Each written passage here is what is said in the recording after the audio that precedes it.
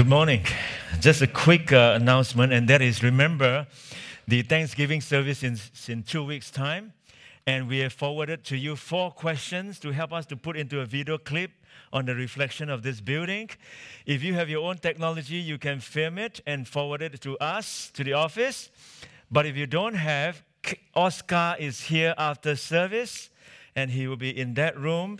Go in there, and he can do the recording for you. Please help us, because we need a lot more. There are not many people have been sending in the clip, and we need a lot more to put it into at least 5 minutes clip, and we need more of that. So see Oscar if you don't have the technology. If you do have, record it and forward it to us.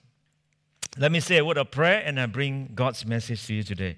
Lord, what a joy to come into your house to worship you with other believers, because that is your command. Because we can't run the race on our own, and we acknowledge we need one another to keep us accountable and keep us on the journey that we can finish well and we can finish strong. Bless this morning as we come to your word. Speak to us. Break down any barrier that will prevent us from coming to you. Tear it down that we may become more Christ-like. We ask this in Jesus' name. Amen. We are continuing our series on pathways to spiritual formation. Pathway to spiritual formation, and we are going through the Beatitudes. We are going through the Beatitudes, and we are now coming to the second sets of the Beatitudes. We covered the first set, which is more dealing with the inward side of it, and now we are moving to the second sets of the Beatitudes, which is more moving outwards. The inward part of it is, we said that spiritual formation begins with recognizing our spiritual poverty. Spiritually, we are bankrupt. We are zero. We cannot be accepted before God. We must come before Him with humility and understand that we are empty. We need Him. And when we come in that attitude, Jesus said, yours is the kingdom of heaven. And then we begin to mourn. This is godly mourn. Mourn over our sin. And when we do that, Jesus said, you will be comforted. And when you come in that true attitude, you become meek. You have tremendous power in you, but you are always under control. You'll be seeing things in the correct manner and perspective. And then last week we covered that blessed are those who hunger and thirst for righteousness, for they will be filled. When we hunger and thirst for God, it is promised by Jesus that you will be filled. And now, as we begin to possess these attitudes, it will begin to move outwards. We begin to move outwards. And today, the 5th Beatitudes is, blessed are the merciful, for they will be shown mercy. The word blessed, as I've been mentioning many times, it means approver. God is pronouncing to us, you please me. You put a smile on my face. You have my approval. Heavens will applaud you when you possess this attitude. When you are merciful, God is pleased. God said, blessed, I approve of this. The heavens applaud. You put a smile on my face. When you are merciful, you will be shown mercy. I heard from James Dobson, who is the founder of the Focus on Family, once. He says that there was a sign, he said in his sermon that there was a sign on the main door to the entrance of a convent. And that sign outside the convent says this: absolutely no trespassing. Violators will be prosecuted to the full extent of the law. And then it signs off as the Sisters of Mercy. Isn't it ironic? The Sisters of Mercy say that there'll be... The Roman world did not admire mercy. A popular Roman philosopher, in fact, called mercy the disease of the soul. It was a supreme sign of weakness. The Romans glorified courage, strict justice, firm discipline, and above all, absolute power. They looked down on mercy because mercy to them was weakness, and weakness was despised above all other human limitations. But when Jesus came into the scene, he began to change all of that. He taught that practice mercy, and he commanded his followers to show mercy. But when mercy was practiced by Jesus and his followers, it was a revelation of power, not weakness.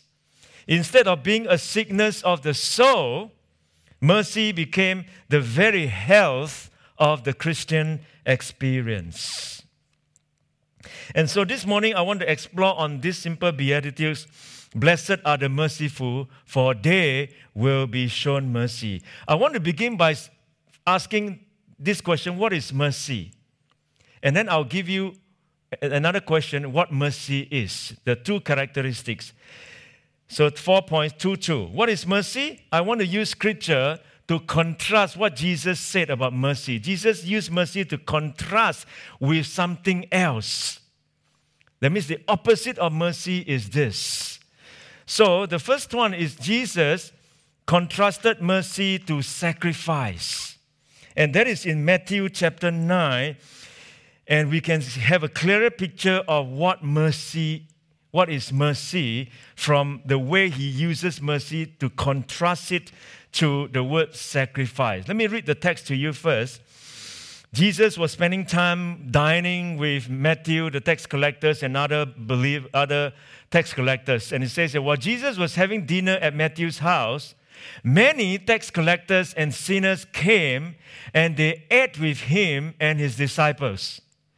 When the Pharisees saw this, they asked his disciples, "Why does your teacher eat with tax collectors and sinners?" On hearing this, Jesus said, "It is not the healthy who need a doctor, but the sick. But go and learn what this means. I desire mercy, not sacrifice." Jesus is quoting from Hosea chapter 6, verse 6.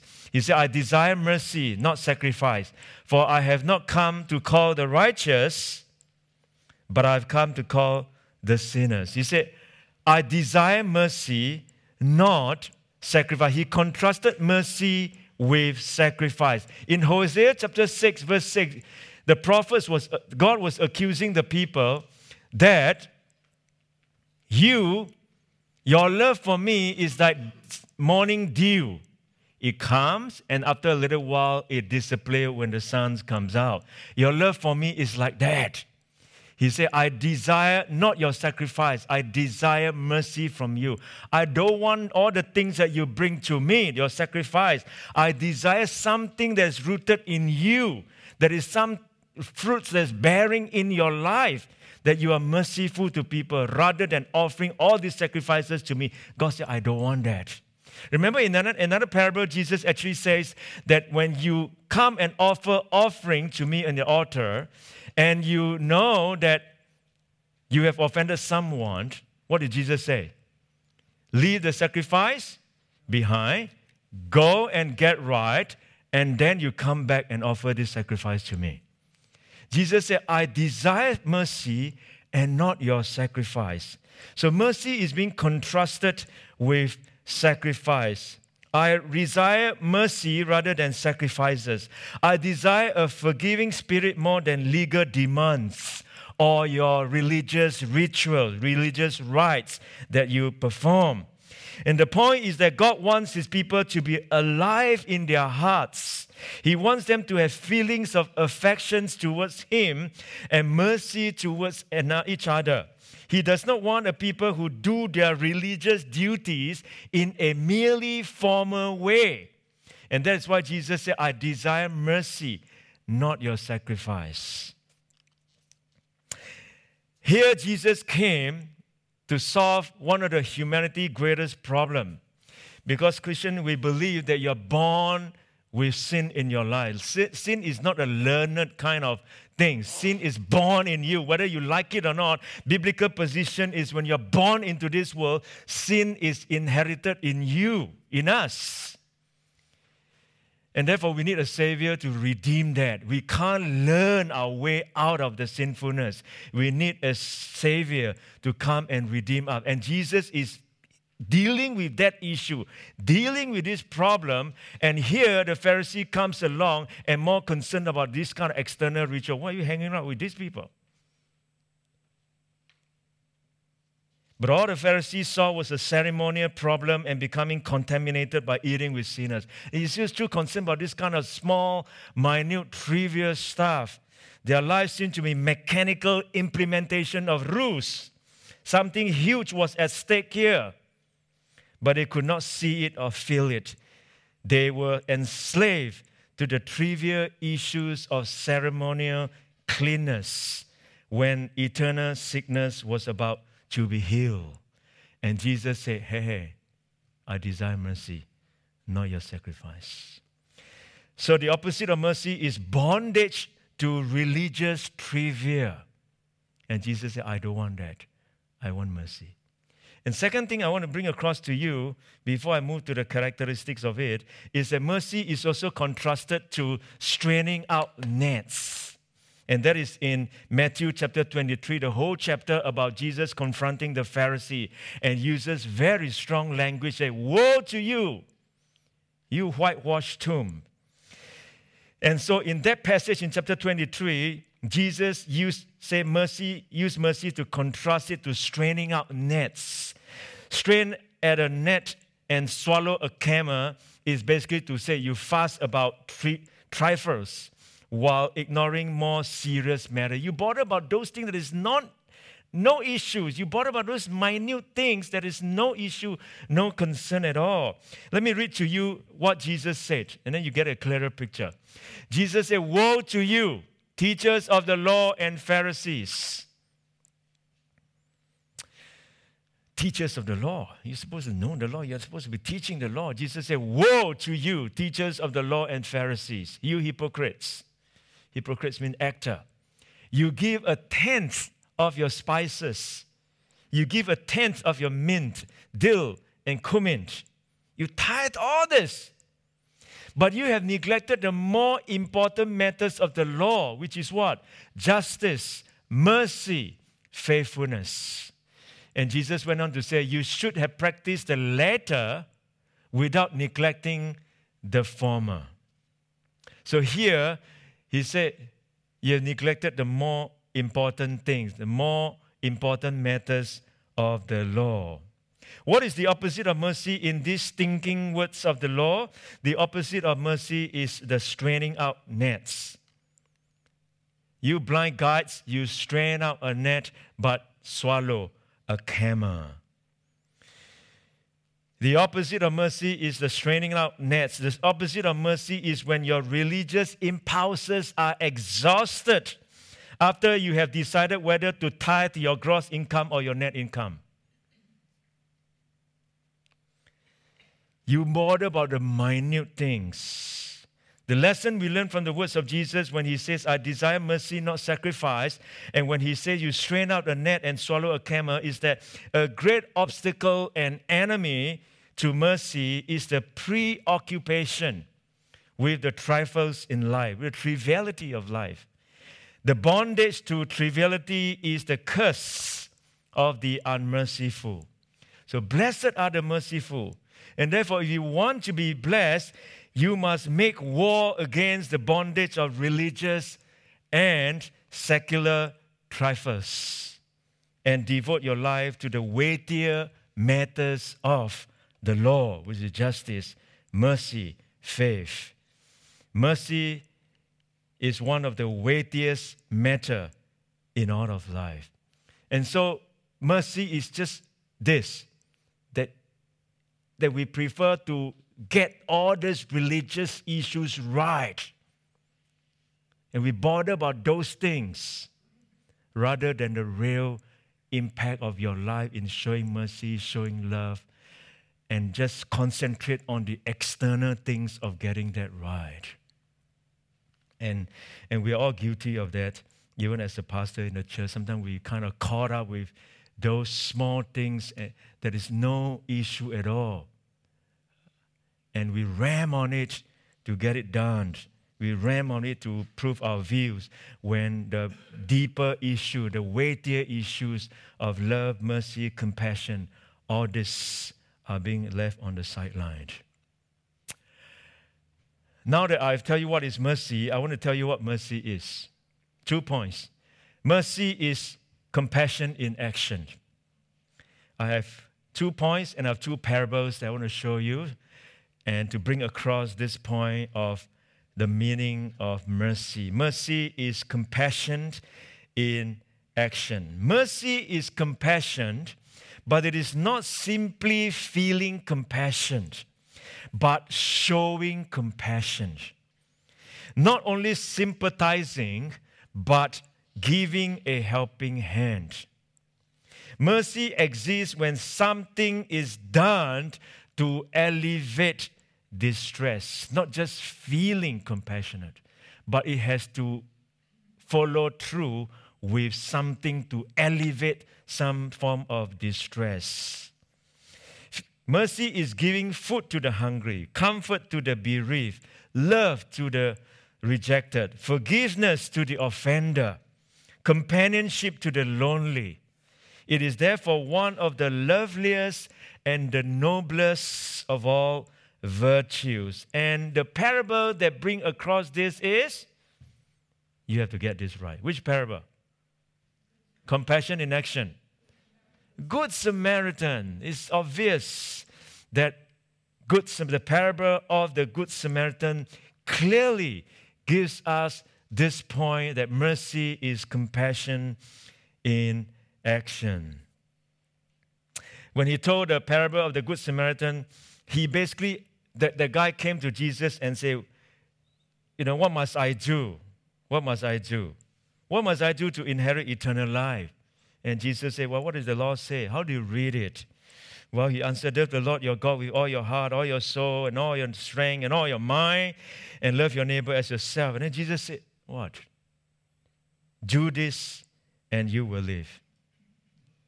And then he wanted to justify himself. He asked a question.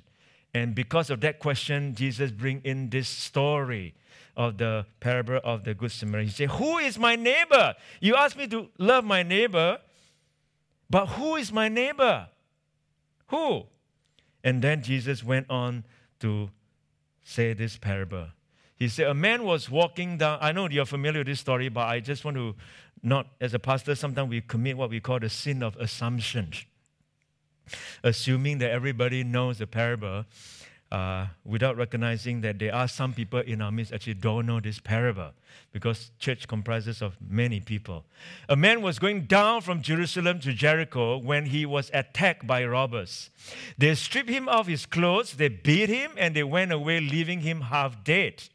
A priest, a pastor, happened to be going down the same road, and when he saw the man, he passed by on the other side.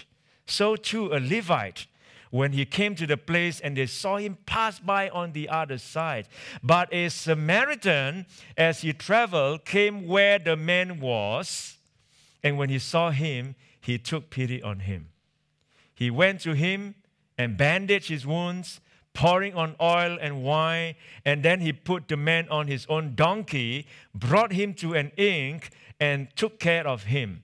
The next day, he took out 2 denarii, that's 2 days' wages. 2 days. A denarii is a normal labor job wage a day. 2 denarii, and gave them to the innkeeper.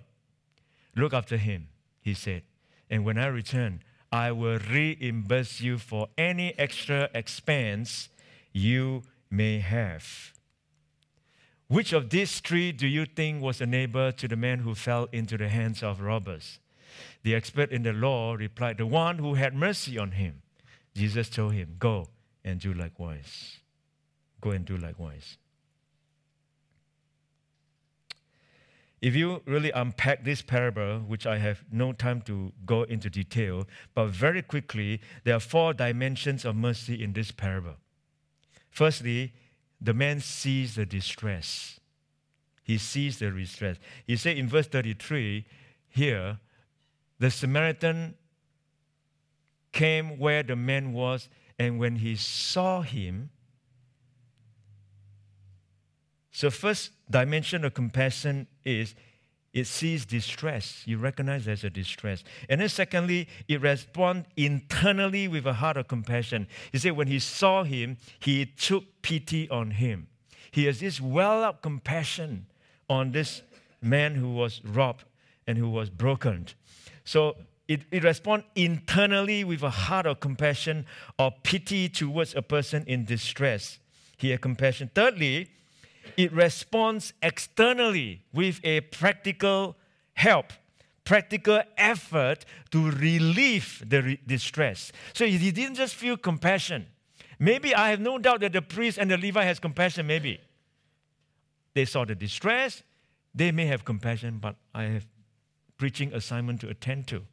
And therefore, I am in a hurry. And therefore, I believe, give them the benefit of doubt. Maybe they do have compassion.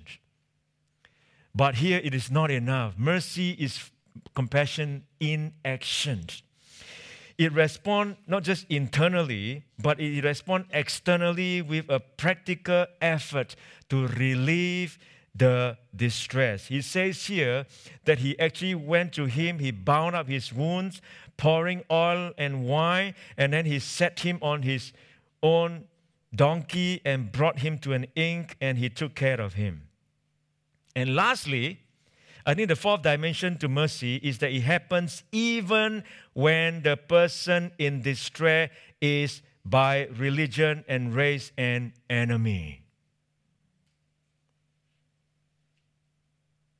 Can I repeat that again? The 4th dimension of mercy is that it happens even when the person in distress is by religion and by race an enemy, which is Samaritan. This Samaritan helped the Jew. So an eye for distress, a heart of pity, an effort to help in spite of enmity. And that is mercy. That is mercy. An eye for distress, a heart of pity, not just only a heart that doesn't stop there. Maybe the priest and Levite stop there, but an effort to help in spite of enmity. And in fact, the 4th point doesn't really apply to the priest or the Levite because they are the same, the Jew anyway. But it has to come from a Samaritan to go down the pathway. So mercy is compassion in action. Mother Teresa once said this. Oh, let me try to look for this. I just lost the... He says this. He said, do something for someone else. Something that goes beyond the realm of a gift into the category of a sacrifice. For the sick, for the unwanted, for the crippled, for the heartbroken, aged or alone. Let's move from the category of just a realm of a gift into another level of sacrifice. Because mercy comes with the sacrifice on your part. So the first point that I want to give to you on what mercy is that it is compassion in action. Don't just stop there, compassion. Compassion in action. The full meaning of mercy is compassion in action. Secondly, or lastly, is mercy is being forgiving. And which parable is from? Parable of the unmerciful servant in Matthew chapter 18. The parable of the unmerciful servant bring to us this clear meaning of what mercy is being forgiving. As Jeff briefly mentioned just now, forgiveness is a truly divine and amazing act. It is not something to be taken lightly and given without thought, but something which should be deeply considered and given from the deepest recesses of one's heart. Archbishop Desmond Tutu, South African bishop during the apartheid time, he said, without forgiveness, without memory, there can be no healing. And without forgiveness, there can be no future.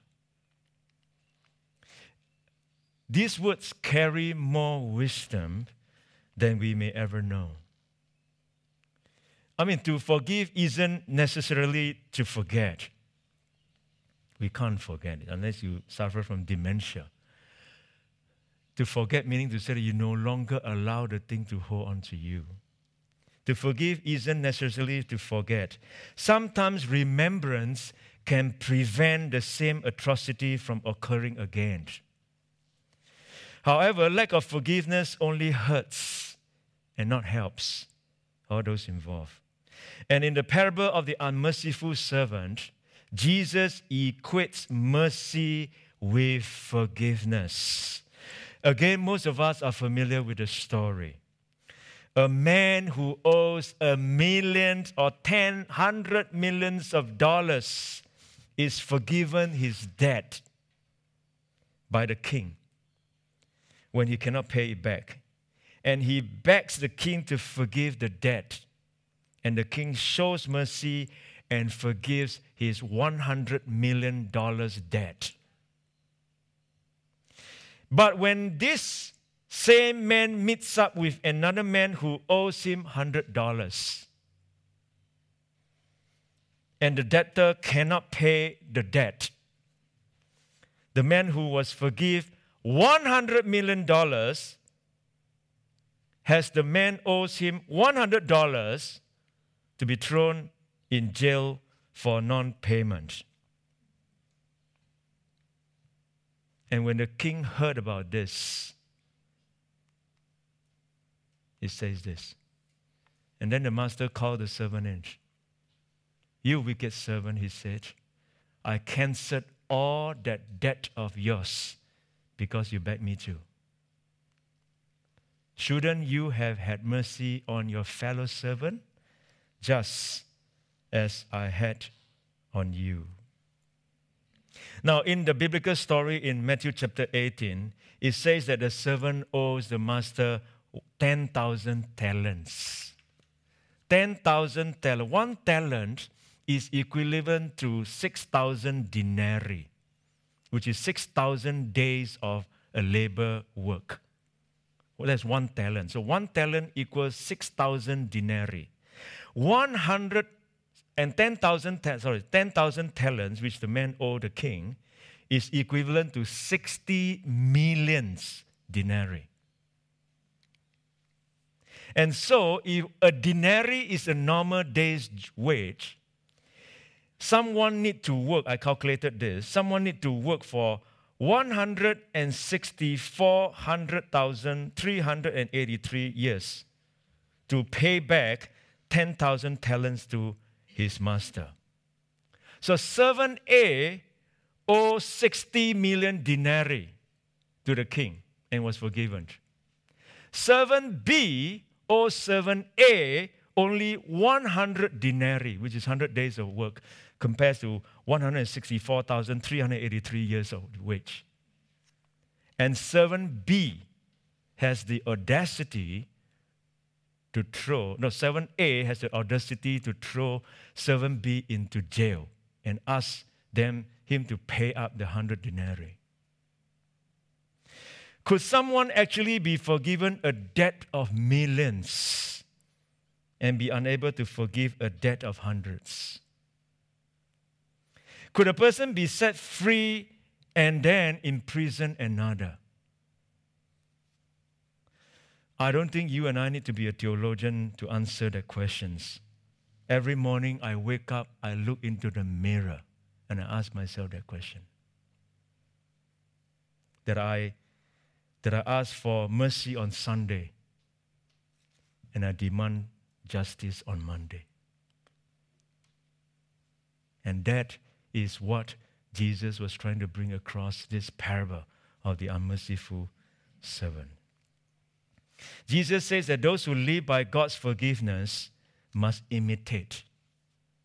A person whose only hope is that God will not hold his faults against him, you automatically forfeit his rights to hold others' faults against them. Resentment is when you allow your hurt to become hate.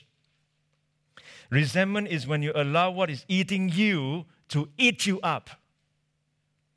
Resentment is when you poke, you stoke, you feed, and you fan the fire, stirring the flames and reliving the pain over and over and over and over again. And resentment is the deliberate decision to burst the offense until it becomes a grudge. And resentment is the cocaine of emotions. It causes our blood to pump and our energy level to rise. But, let me warn you, but also like cocaine, it demands increasingly larger and more frequent dosages. There is a dangerous point at which anger ceases to be an emotion anymore, and it becomes a driving force. That's why they say anger is only one letter short of danger. A person bent in revenge moves unknowingly further and further away from being able to forgive. For to be without the anger is to be without a source of energy. M. Scott Peck wrote a book called The Road Less Traveled. When he wrote the book, he wasn't even a Christian. He was a psychiatrist. He was a Zen Buddhist. And eventually he became a Christian. The road less traveled. And he said this. He said this in his book. He said, unless we are able to at least move towards the work of forgiving the person, even the person who does not deserve our forgiveness, there will be no mental health. There won't be spiritual health either. Offering forgiveness doesn't always heal the relationship, but offering forgiveness always enables God to heal your heart. Forgiveness doesn't change the past, but it does enlarge your future. C.S. Lewis said, to be a Christian means to forgive the inexcusable, because God has forgiven the inexcusable in you. And revenge is the raging fire that consumes the arsonist. Bitterness is the trap that snares the hunter. And mercy is the choice that can set them off free. Like the chains there that has been broken on your PowerPoint. So mercy is not just compassion in action, but mercy, basing on Jesus' parable, is being forgiving. Is being forgiving. As Corrie ten Boom used to say, isn't it? When you forgive someone, you set a prisoner free, and you discover that the prisoner is yourself. And here Jesus says, blessed are the merciful, for they will be shown mercy. When it comes to obtaining mercy from God, you cannot earn it by being merciful. This is not what Jesus is saying. If it is by earning it, then it forfeits the whole purpose, the whole definition of the word mercy. Mercy is granted by nature. It is not earned.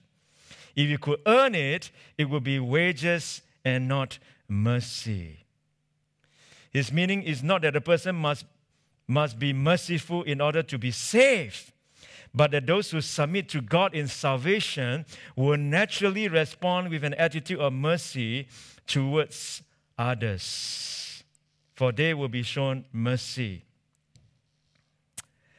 Some people wonder why God showed such remarkable mercy to King David, especially in the terrible ways in which he sinned. I think one reason that God gave him such mercy was because David was notably merciful to King Saul. And on several occasions was very kind to a very unworthy Saul. And he almost lived out these beatitudes that you'll be shown mercy. Mercy imitates God, and mercy disappoints the devil. Let me just finish up this morning's sermon with this illustration, and I'm done. 3 days ago, someone great in the evangelical world died. Anybody know who is that? A big gun by a man called Luis Palau. Anyone heard of Luis Palau? Luis Palau, he is the Billy Graham of the South America. I had the privilege of listening to him in 1986 when he came to Singapore to conduct in those days we call crusade, a worldwide national crusade. Billy Graham came in 1978. Luis Palau used to work with Billy Graham until later on he came out of his own. He set up his agency called Luis Palau. And he died 3 days ago at the age of 86 years old. After a 3-year battle with stage 4 lung cancer, he became a follower of Jesus at the age of 12. Just 2 years after his father's untimely death. And he began preaching on street corners at the age of 19. And hosting his radio program at the age of 19, as I said. And for more than 65 years, Luis Palau played an influential role in Christian mission and worldwide evangelism as a powerful speaker, teacher, and author. His work took him to more than 80 nations, and he preached to 1 billion people worldwide in the 65 years in ministry. And once he said that I have no regret in pouring out my years from the time I was a boy for the sake of the good news. I have no regret. If I was given 1,000 lifetimes, I would dedicate them all to the same calling. And in one of his books, he said this. He told this story, which is the illustration that I want to bring across. He told this story about a mother who once approached Napoleon, seeking a pardon for her son. The emperor replied that a young man had committed a certain offense twice, and justice demanded death. But the mother said, please, sir, I don't ask for justice. I only pleading for mercy. But your son does not deserve mercy, Napoleon said. And the woman cried and said, sir, it would not be mercy if he deserved it. And mercy is all I ask for. And then the emperor said, well then, I will have mercy. And he spared the woman's son. That's a story told by Luis Palau. And my friend, as I close, I just want to tell you that you have received mercy from God. God is merciful to you. He forgives your 10,000 talents, the 60 million denarii of your sins. And if you have someone owe you 100 denarii, you know what you need to do. You know what you need to do. Father, we thank you for your word. We thank you for your living word, as difficult as it is sometimes to confront truth. But you said truth always set us free. And the best medicine in the world is truth. Only when we dare to acknowledge, then good thing can come out of it.